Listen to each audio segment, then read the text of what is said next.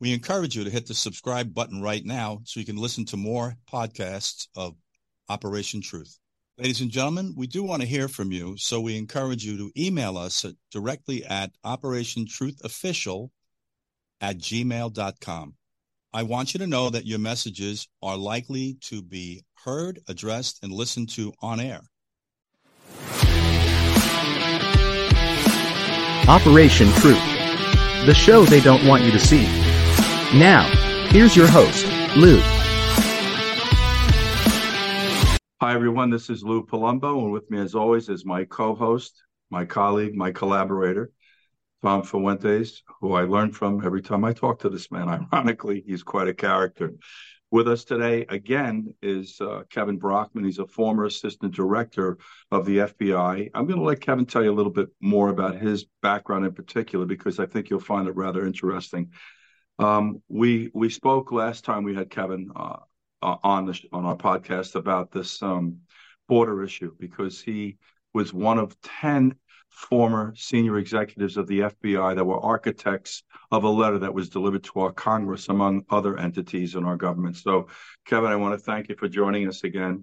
And I want to take you right into this discussion about the border, because I mentioned in the last podcast, as I've mentioned in other podcasts, I've been talking about this for almost 3 years.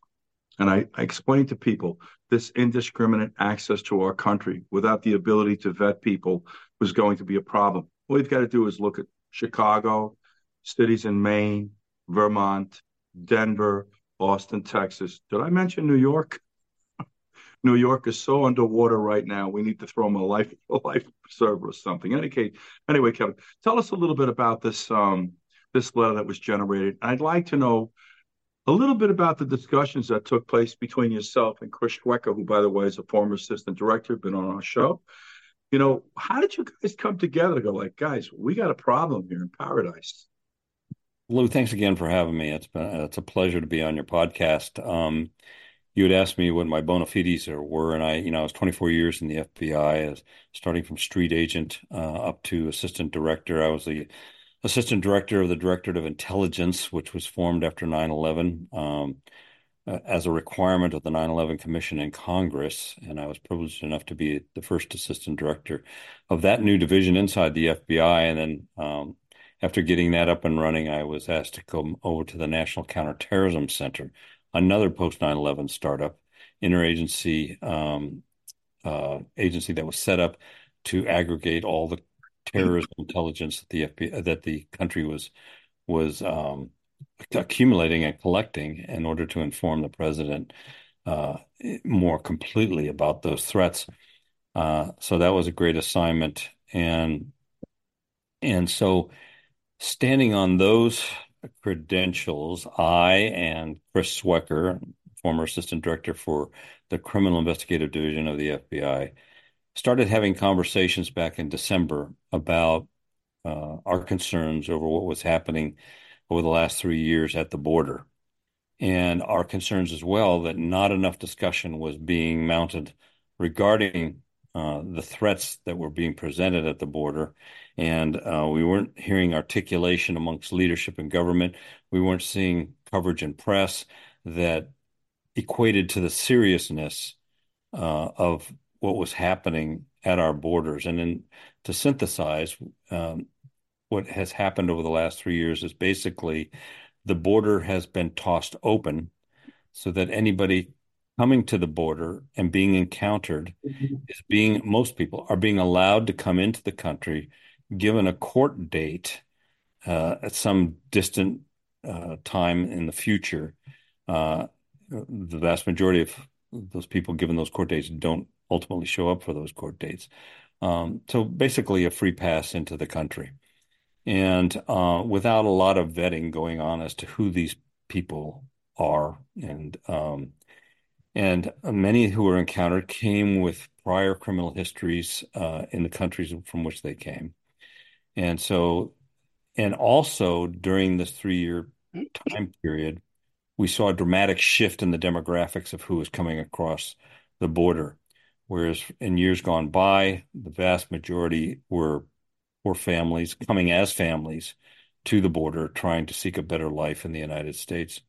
And now over the last 3 years, we've seen a dramatic shift to where over 65% of those coming to the border and being encountered are single military-aged adult males from not so nice regions of the globe, many from countries that are state sponsors of terrorism or terror saturated regions, or from Russia and China, and mostly China, frankly. The number two country right now, the greatest number of people being encountered at the borders right now are number one from Colombia, number two from China.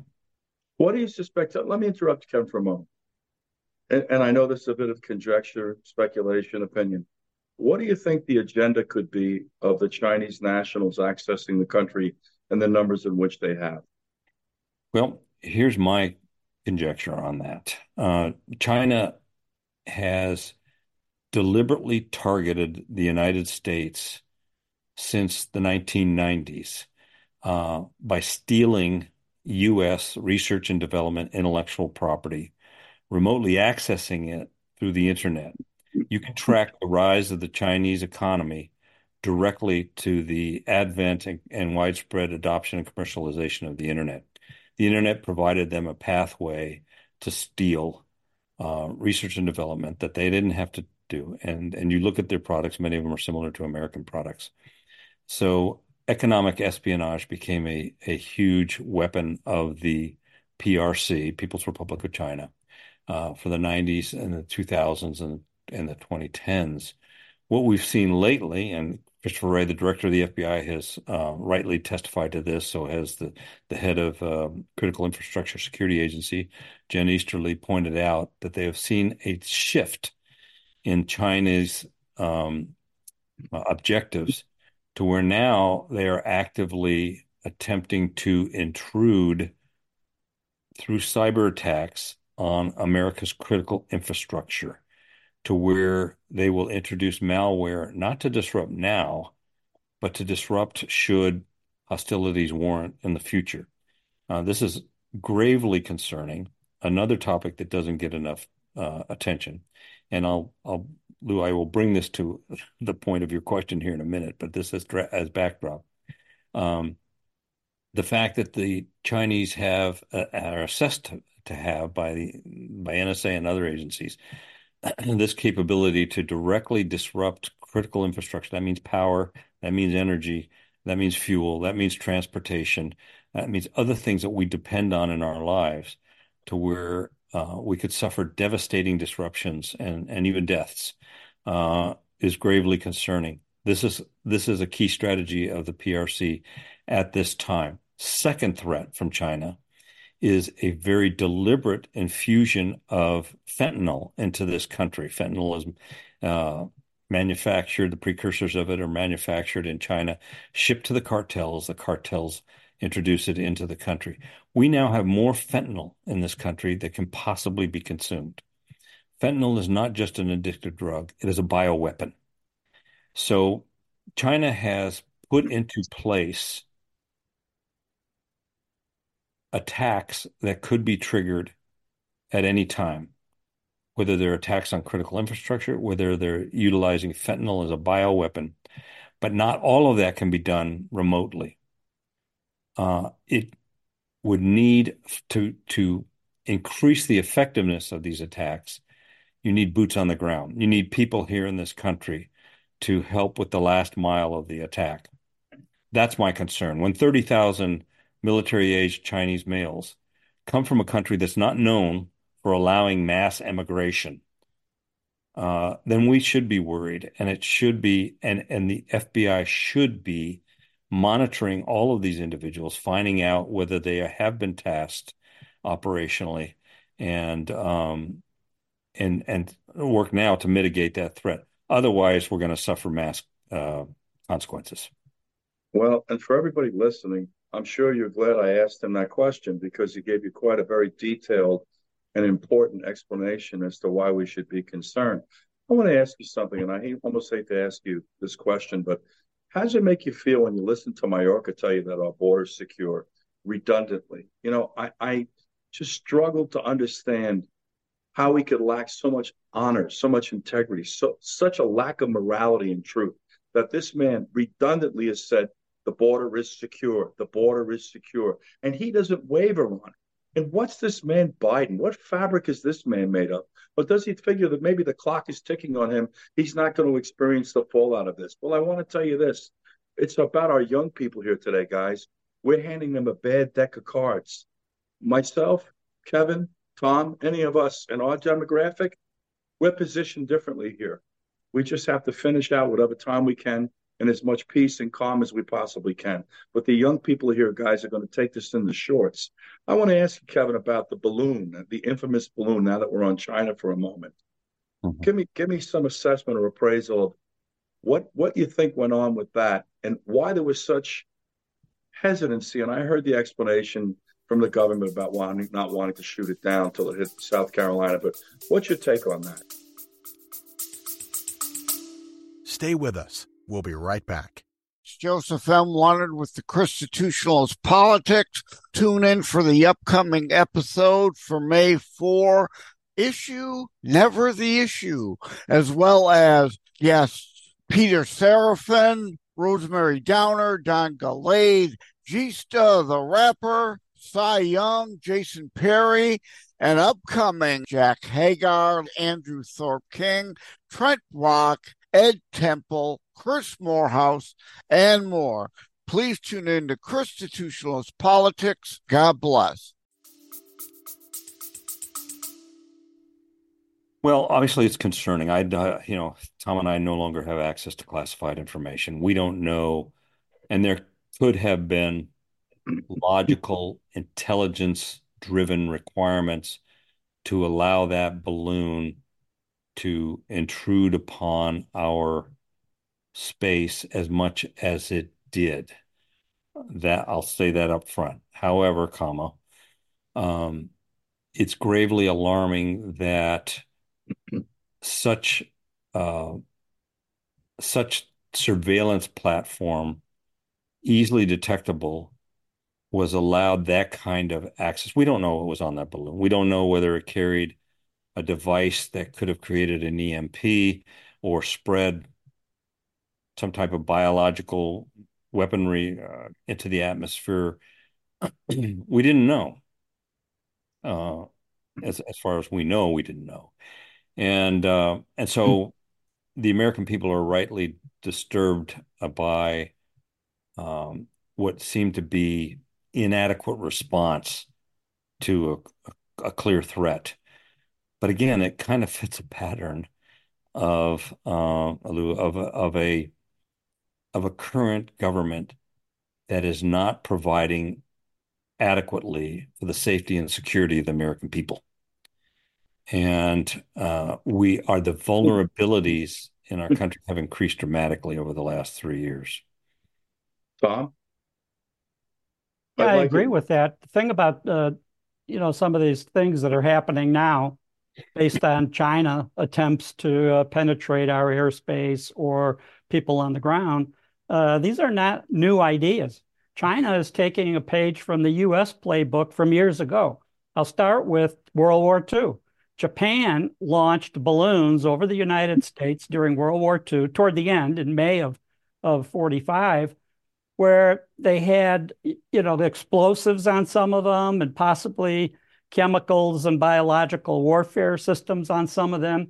And what they did is their scientists told them, if you put a balloon up at a certain point, the jet stream will take it across, the North Pacific and across the airspace of Canada, down into the United States, and we can put explosives or whatever. Now, one of those balloons actually landed in Oregon, and a reverend, his wife, and some kids were having a picnic out on the church grounds. And before he could yell at the kids to not go near that balloon, they did. It exploded, killing his wife, who was pregnant, killing a couple of the kids. Now, that is in World War II. That was a Japanese weapon that was launched. And of course, the Japanese had a biological warfare factory and research center that they put in China, and they were spraying chemicals on Chinese towns, testing how lethal they would be. And they were looking at a way, how can they deliver that from Japan all the way to the United States? And that's what they chose, put it in the jet stream. Now, during the late 1950s, we had a program, and now I'm going to talk about the Chinese soldiers that have come across our border, 20 or 30,000 of them.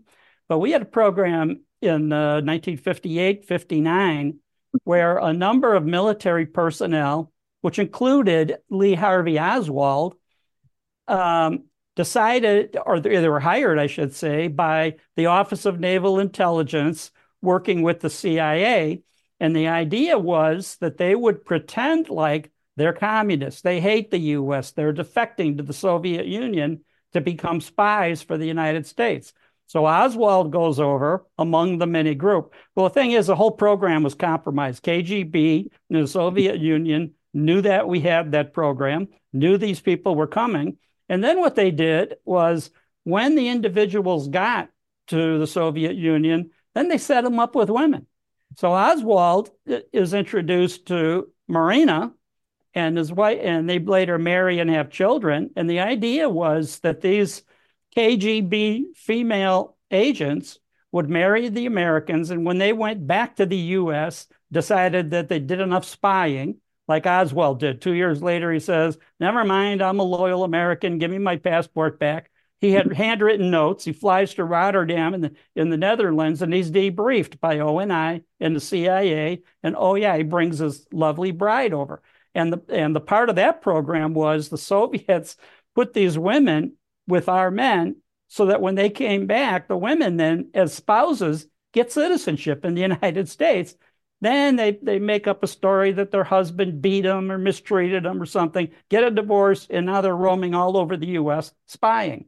So now we see these Chinese young men coming over. This time they're not bringing brides, but what are they doing? They'll find brides on U.S. soil. They'll do what they're going to do in the U.S. Now, the other thing is China has this, this system where you can't travel. If you don't have a good social credit score, you can't take a bus, taxi, train, airplane, any mode of transportation. You can't leave the country. You can't do any of that.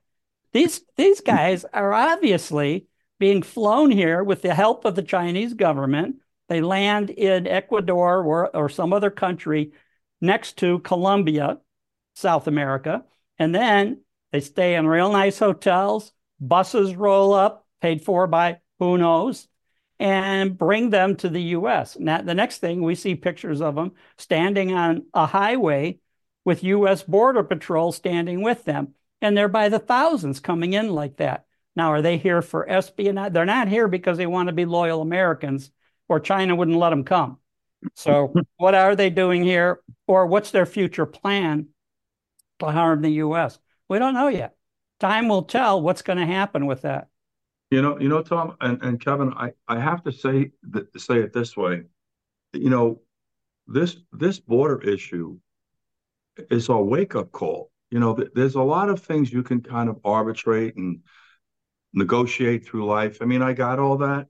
But when we're talking about something that poses a direct threat to your nation's security, as was articulated by the FBI director about 9 months ago, and in that he said the southern borders, threat to the United States, every 12 hours, the FBI opening up a case regarding China's activity in the U.S., what you're witnessing in your major cities, and then you listen to 10 senior executives of the FBI, and I'm not even including Tom in that.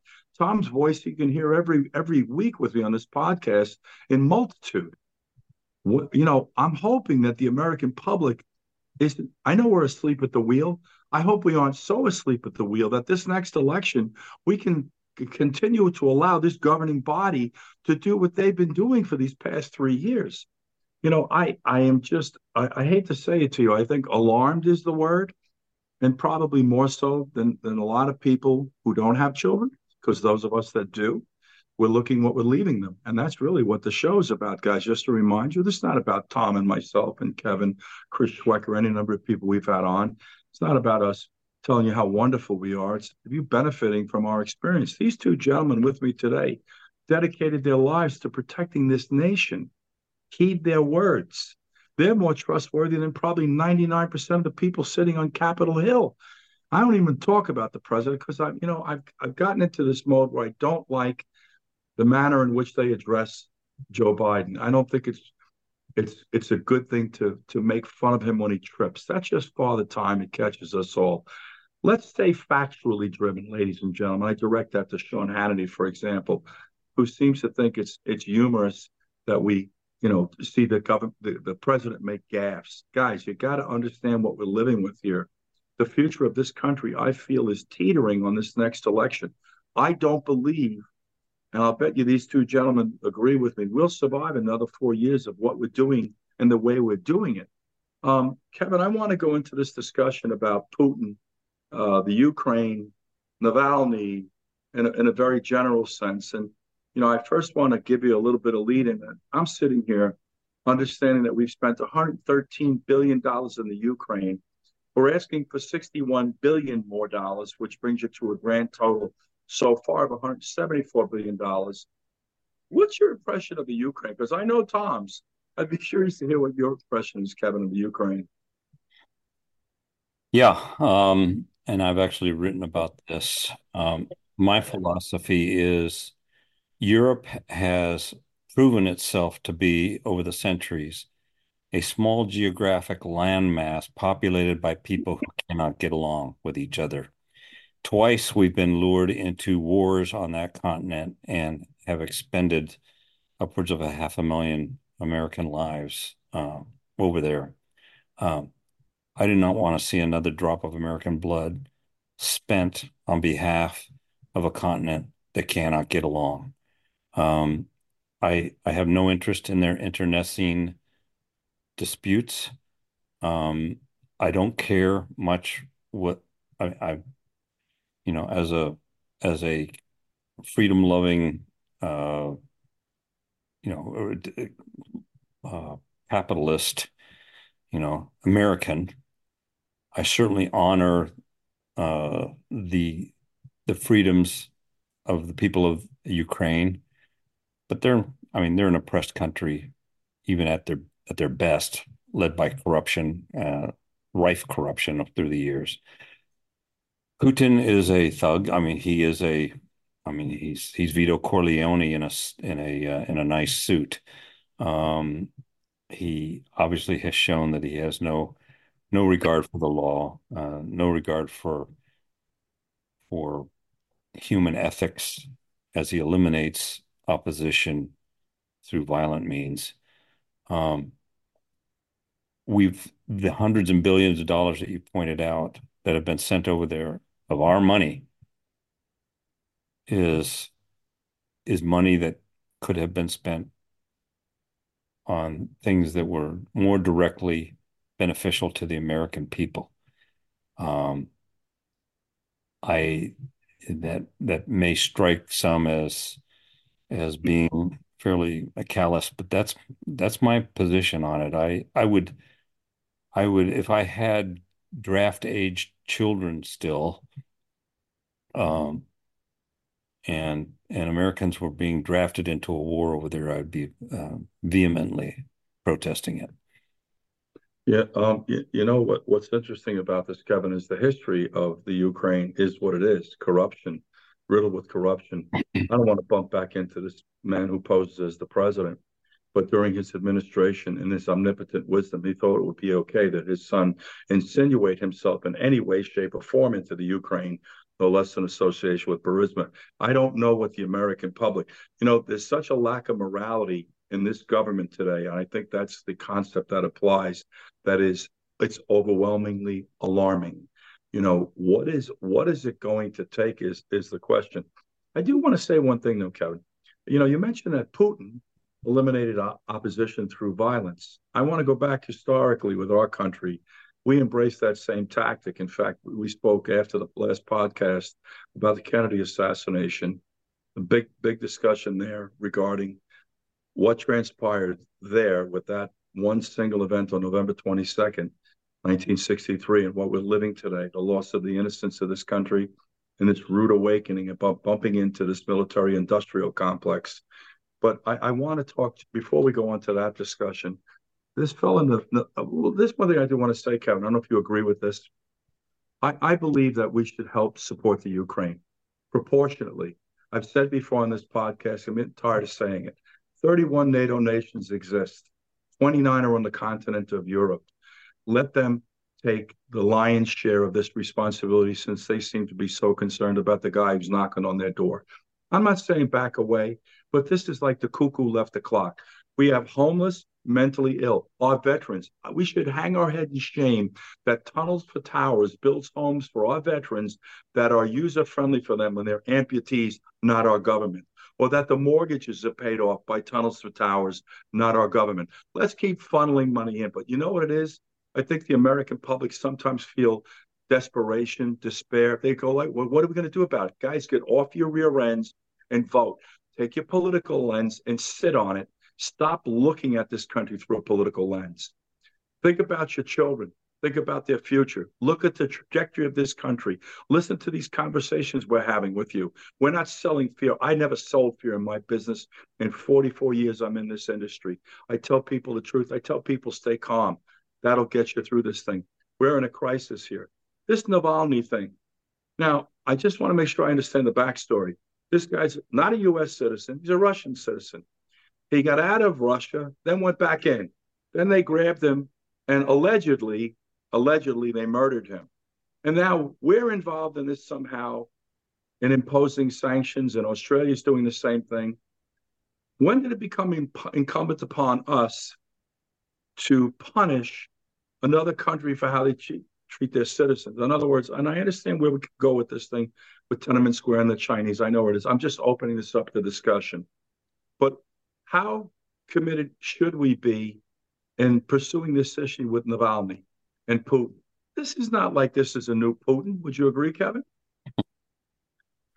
No, it isn't. And sanctions against Russia have shown to be not very effective. And it's more of a symbolic reaction. But I will point out that Putin, with his base morals, eliminates his opposition through violence. In our country, there's an active attempt to eliminate political opposition through judicial polonium, basically, by this administration going after and other Democrat-led prosecutors around the country going after Donald Trump through the courts any way possible, using charges that are ultimately not standing up in court. And even the recent civil fraud trial that awarded over $300 million or charged Trump with over $300 million is the facts of that matter, and the reasoning behind it are specious at best. So we have our own methods in this country of trying to eliminate political opposition, and comforting ourselves that we're not doing it through violence is a small comfort as far as I'm concerned, because the lack of morality behind it is the same. When you have, and I'm not like you mentioned in an earlier podcast, Lou, I'm not a Donald Trump fan or somebody that even actively votes for him. My family is FDR, JFK Democrats, long line of them. I'm no more conservative or less conservative than they were in that Democrat Party, which doesn't exist anymore. There's now a leftist party, not a Democrat Party. But as somebody who dedicated, his life to the rule of law and our judicial system, I am appalled by its misuse, by the double standard, by the use of searches and arrests against Donald Trump and other conservative Republicans, where similar offenses are overlooked when committed by Democrats and those on the left, whether it's the misuse of classified documents, or other examples that are treated differently in our current judicial system. So our hands aren't clean either, frankly. We're not murdering people, but we're doing the next best thing. Kevin, you mentioned about this, what you're alluding to is this double standard. and I'm watching them pursue Donald Trump, and I'm not a fan, quite honestly. I will acknowledge things that he did for this country that even Jamie Dimon acknowledged in the CNBC interview. He did some good things for this country. This guy's an animal. Look, I'm a New Yorker. I don't make any bones about who I am. I'm not going to go into in depth on that. It's hard to tell you're a New Yorker, Lou. I try to mask it. Tom tells me all the time I got to wear a mask. But, the thing with Trump is that we have violent criminal repeat offenders in New York City, and we're worried about hush money. The cuckoo has completely left the clock in the city of New York as far as how dangerous the city is. They are intentionally lying and misrepresenting the volume of crimes being committed by migrants, and we're pursuing Donald Trump on a victimless crime. I don't know where the end game is on this. It's not about being a Trump supporter. This could be anyone. They may be testing a new mechanism. It's so interesting. You talked about John Kennedy, and I gather we were both little boys at the time. I'm making an assumption. Yeah. And I went to 16 years of Catholic school with Irish Catholic nuns. Need I say more? Yeah. And we got a good dose of John Kennedy. And regardless of what your politics are, if you want to listen to an inspirational leader, a man that knew how to galvanize this country, a man that spoke to the importance of peace, a man that took responsibility. What was so interesting for me with this guy is knowing now what we know about spoiled children in our country, of which he was one. This man grew into that job. It was quite interesting. Maybe what we should do on a daily basis is play some of these speeches or addressments that he made that would inspire this country into what they should pursue in leadership, because it just isn't here. And I don't find comfort being critical of our elected officials. That's not my cloth. What's going on with Joe Biden is alarming. And I'm not even talking about his cognitive state. I'm talking about who this guy is as a man at the core. And I just tell everybody this. I can argue with you about foreign policy, the borders, gun control, the cost of living. Please explain to me, Mr. Biden, and your, I'm going to say, scumbag son, what happened with this little 4-year-old girl in Arkansas that has never met her grandfather or her father? That tells me more about the Bidens than any bribes you could send to me. Am I right, Kevin? That defines who we are as men. There's nothing further to say about Joe Biden. You can take your politics, all of you, Joy Reid, Letitia James, Stacey Abrams, Cori Bush, Cortez Tlaib, Omar, Maxine Waters, and shove them. Look at this man with your double standards, what he did with this baby. Explain this to me. And I don't mean to get so amplified about this, but you want to measure a man as a failure? Fail your children. Look at what went on with this guy. That should tell you more about him than the listening to the bribes or selling office. And I hate to keep going off on this topic, but it strikes me to the core because there's no greater sin than to fail your children. I'm sure you agree with that, Kevin. Well, again, it's easy to beat up on him because there's so many things that he's done that merit that. And I like you am the product of Catholic school education, raised by an Irish Catholic mother who celebrated, like other Irish Catholics, the election of John F. Kennedy. And in that faith, obviously there's a strong feeling, an agreement that the killing of the unborn is wrong. Joe Biden describes himself as a devout Catholic and yet goes to the extreme to enable the killing of the unborn. You can't have it both ways. And that type of hypocrisy does not land well with faithful Catholics around the country.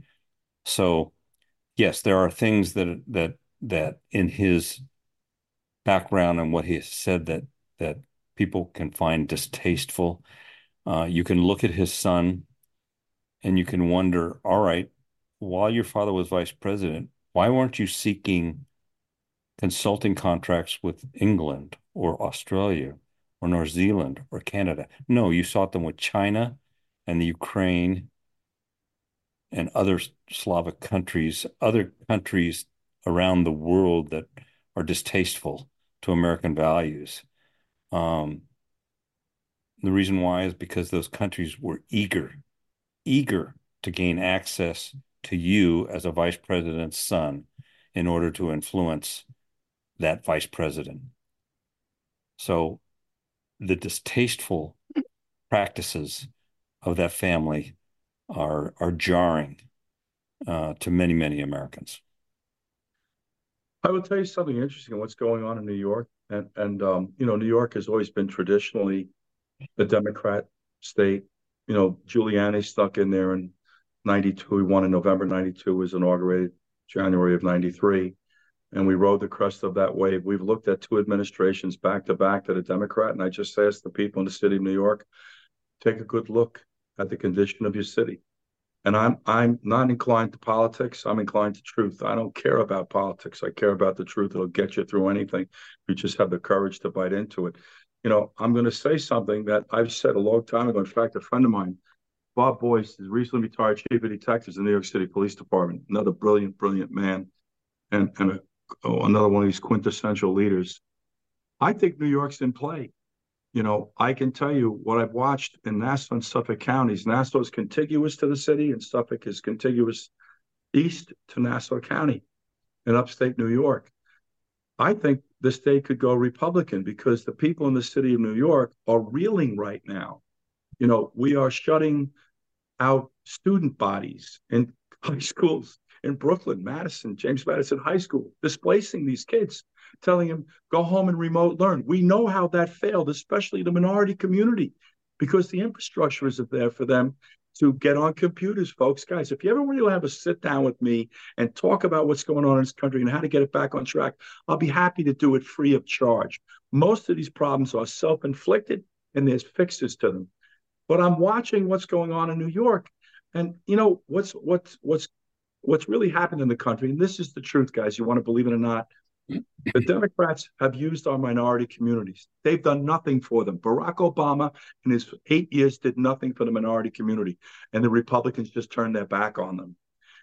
Republicans, from a strategy standpoint, go in and embrace the religious leaders and the local elected officials and make a run at trying to take some of those billions out of the Ukraine and fuse them into that community so these kids can go to school and learn, not go into environments where they hold order, make their streets safe so they're not collateral damage to these shootings. And by the way, upgrade their housing, which is horrific. I looked at it. I lived it. Medicine, diet, to start with. Get the guns off the street. I could do that with Bob Boyce and Bill Bratton. In 24 hours, I could change the climate in any minority community here. All you've got to have is the courage to do so. I think New York is potentially in play because I think even the people in the city of New York, which sway the state, have had enough of the crazy. I don't want to continue to beleg. It's not fair to both of you guys to talk about our problems in New York and the fact I've been run out of my own home. I'm born and raised there. I love that city. Everything it's done for me good. And I understand the animal that's made me. And I want to leave it right there. I want to go into this guy, Navalny, and ask you again, as I brought this up. We talked about the 500 sanctions that are valueless. But what is all this posturing like? We're taking up some humanitarian cause. This man knowingly went back to Russia, if I'm correct, understanding the peril associated with that revisit, and may have suffered the consequence. Why are we so heavily invested all of a sudden in a cause related to a Russian citizen? I mean, how would we feel if people started to express concern about how we treat our own people, not even talking about Donald Trump, any of these people we persecuted on January 6th. Tom, you want to talk about that for a minute? Yeah, I think we need more investigation on this because there's reporting coming out that he may have been an agent of MI6 from the UK. He may have been killed by them as a black flag operation because it would look so bad for Putin if he suddenly is not alive. So I think, that could be propaganda, but it doesn't look like that's coming from Russia or from Putin. That looks like other reporting having to do with what Navalny's activities have been in Russia over the last couple of years, trying to work against Putin, trying to do other things, illegal operations that he was conducting, other accusations against him that Putin kept not pardoning, but just waiving his sentence multiple times. So this guy's no angel. We just don't know the whole story yet. And I think we need to hold off on who we accuse of killing him until we know. Kevin, your opinion, sir?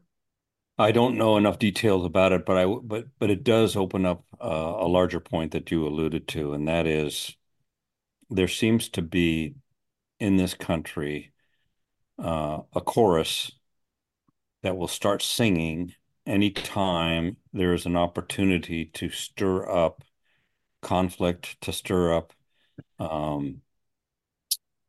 agitations, and whether it's in Ukraine, the Ukraine-Russia war, whether it's in the Middle East, a little bit too much of an enthusiastic chorus that's tied to, Lou, what you alluded to in an earlier podcast, the military-industrial complex. Never underestimate the power and quest for money that conflict brings.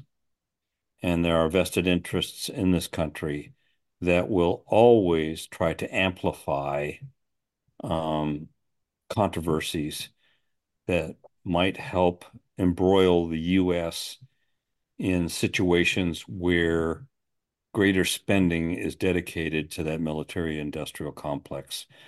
I'll leave it at that. I mean, I'm not breaking any news here. That's a concern and a suspicion that's been around for decades, but it seems to consistently occur whenever things like this happen that stir up passions. If I could add to that, Lou, not one word has been said by the president or the Secretary of State or any other U.S. official about Gonzalo Lira, a U.S. citizen put in jail in the Ukraine, reporting to his family that he was being tortured because he had made reports that were critical of Zelensky and the Ukraine government and the whole operation going there. And as you know, Zelensky has locked up priests, nuns, reporters, anybody that's criticized that government. He called off he's such a Democrat that he canceled their election, locked up his opponent for multiple years in prison. And now Gonzalo Lira, reporting on all those things, gets put in jail, telling his family he's being tortured, and then he dies. So not a word. We don't hear a word about that out of our president, who went ballistic when Navalny dies. Oh, he couldn't wait to get out and say Putin did it. But he didn't say Zelensky did it when Lira got killed in the Ukrainian jail. You know, guys, what we're realizing is that this country needs a massive course correction in the way we just do business in a general sense. And Kevin, you mentioned something about the military-industrial complex and money. And what we witnessed in our lifetime, especially with the advent of the 80s and Wall Street shifting gears, is we basically sold our souls for money, guys. And I'll tell you something interesting. I worked for billionaires. In fact, I worked for Leona Helmsley. I got along great with Mrs. Helmsley. She was worth $14 billion at the time of her death. I've never seen a Brinks truck follow a hearse. You know, try this out. You're selling out the future of our children and the future of this country as a whole. You know, we could go topic to topic here. Tragically, what's so alarming is this lack of integrity, truthfulness, morality in this government today. And, you know, I am not so sure that the Republicans are properly presenting the case against the government. I don't like even saying that.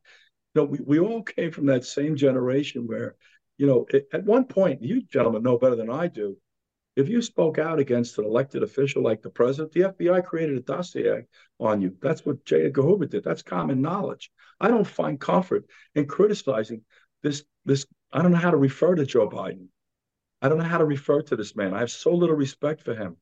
I don't know where to start or stop this conversation.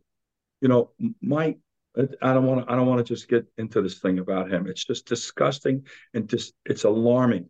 And you look at this entire administration, Mayorkas, Kamala Harris, Merrick Garland. I mean, I don't know what to say about this guy, Merrick Garland, that you're protesting, threatening, and intimidating our Supreme Court justices. And I don't know Title 18 the way you two gentlemen do, but I have brushed up against it. And you don't see fit to send a message out that you may not do that with our Supreme Court justices. and you're allowed to remain in office. Guys, this is our defining moment. We've got it staring us right in the eyes in 2024. And I wish I could tell you Donald Trump was the answer, but I can't. The problem is he may correct his course by economic standard, probably going to open up the pipeline. I definitely think he'll shut that border down. And that needs to be done independent of politics or your political views, because we need to shut it, to regroup, to figure out what the approach is going to be to facilitate an orderly, sane, rational, reasonable migration problem. And please listen to these two gentlemen today. We can't vet people coming into this country from certain parts of the world. There are no databases, and they change their identity. Driver's licenses, passports, birth certificate, like you change your underwear, providing you change your underwear every day. And I'm not pointing any fingers.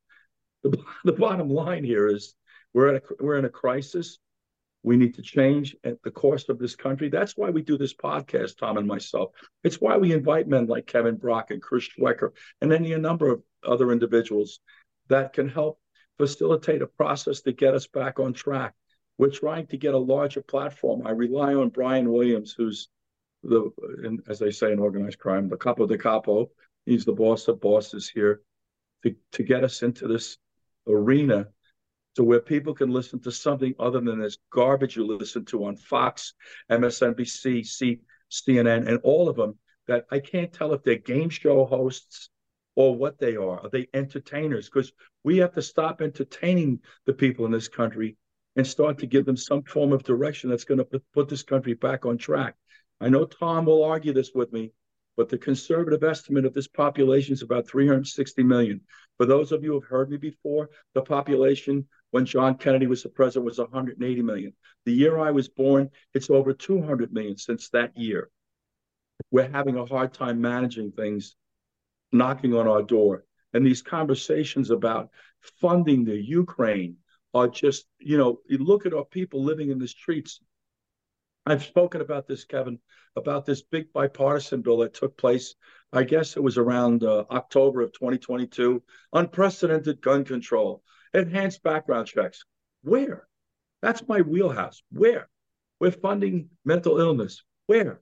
Funding the homeless. Where? Where did that, how did it ever manifest itself? And you know what? The American public just keeps taking it. And Tom and I have spoken about the complacency. I feel we're all distracted here. Because at the end of the day, we're worried about our children, clothing them, feeding them, educating them to start with, putting them in safe environments, worrying about if they're going to go into a movie theater and be the victim of an active shooter, or a mall, or better yet, their educational institution. And ladies and gentlemen, so we know how sleeping you are at the wheel. We've eroded into a country that we have to have armed people like myself or Tom or Kevin or any number of us from the law enforcement community in the environment of your children so they can be safe to learn. And you just accept this garbage. You don't think there's something wrong here? There is, and we never tell you the truth about it. In any case, I want to give Kevin a closing comment for today, and then you, Tom. Anything you want to air your laundry about, or something that we didn't speak about that you believe is important to speak of? No, I appreciate the opportunity to come on to your podcast. Congratulations on setting it up, and I hope it grows. I hope your influence, your voice gets out there. As you point out, we do live in perilous times right now, and I have lived half my life before the internet and half with the internet, and the distinctions between our country 60 years ago and today are stark.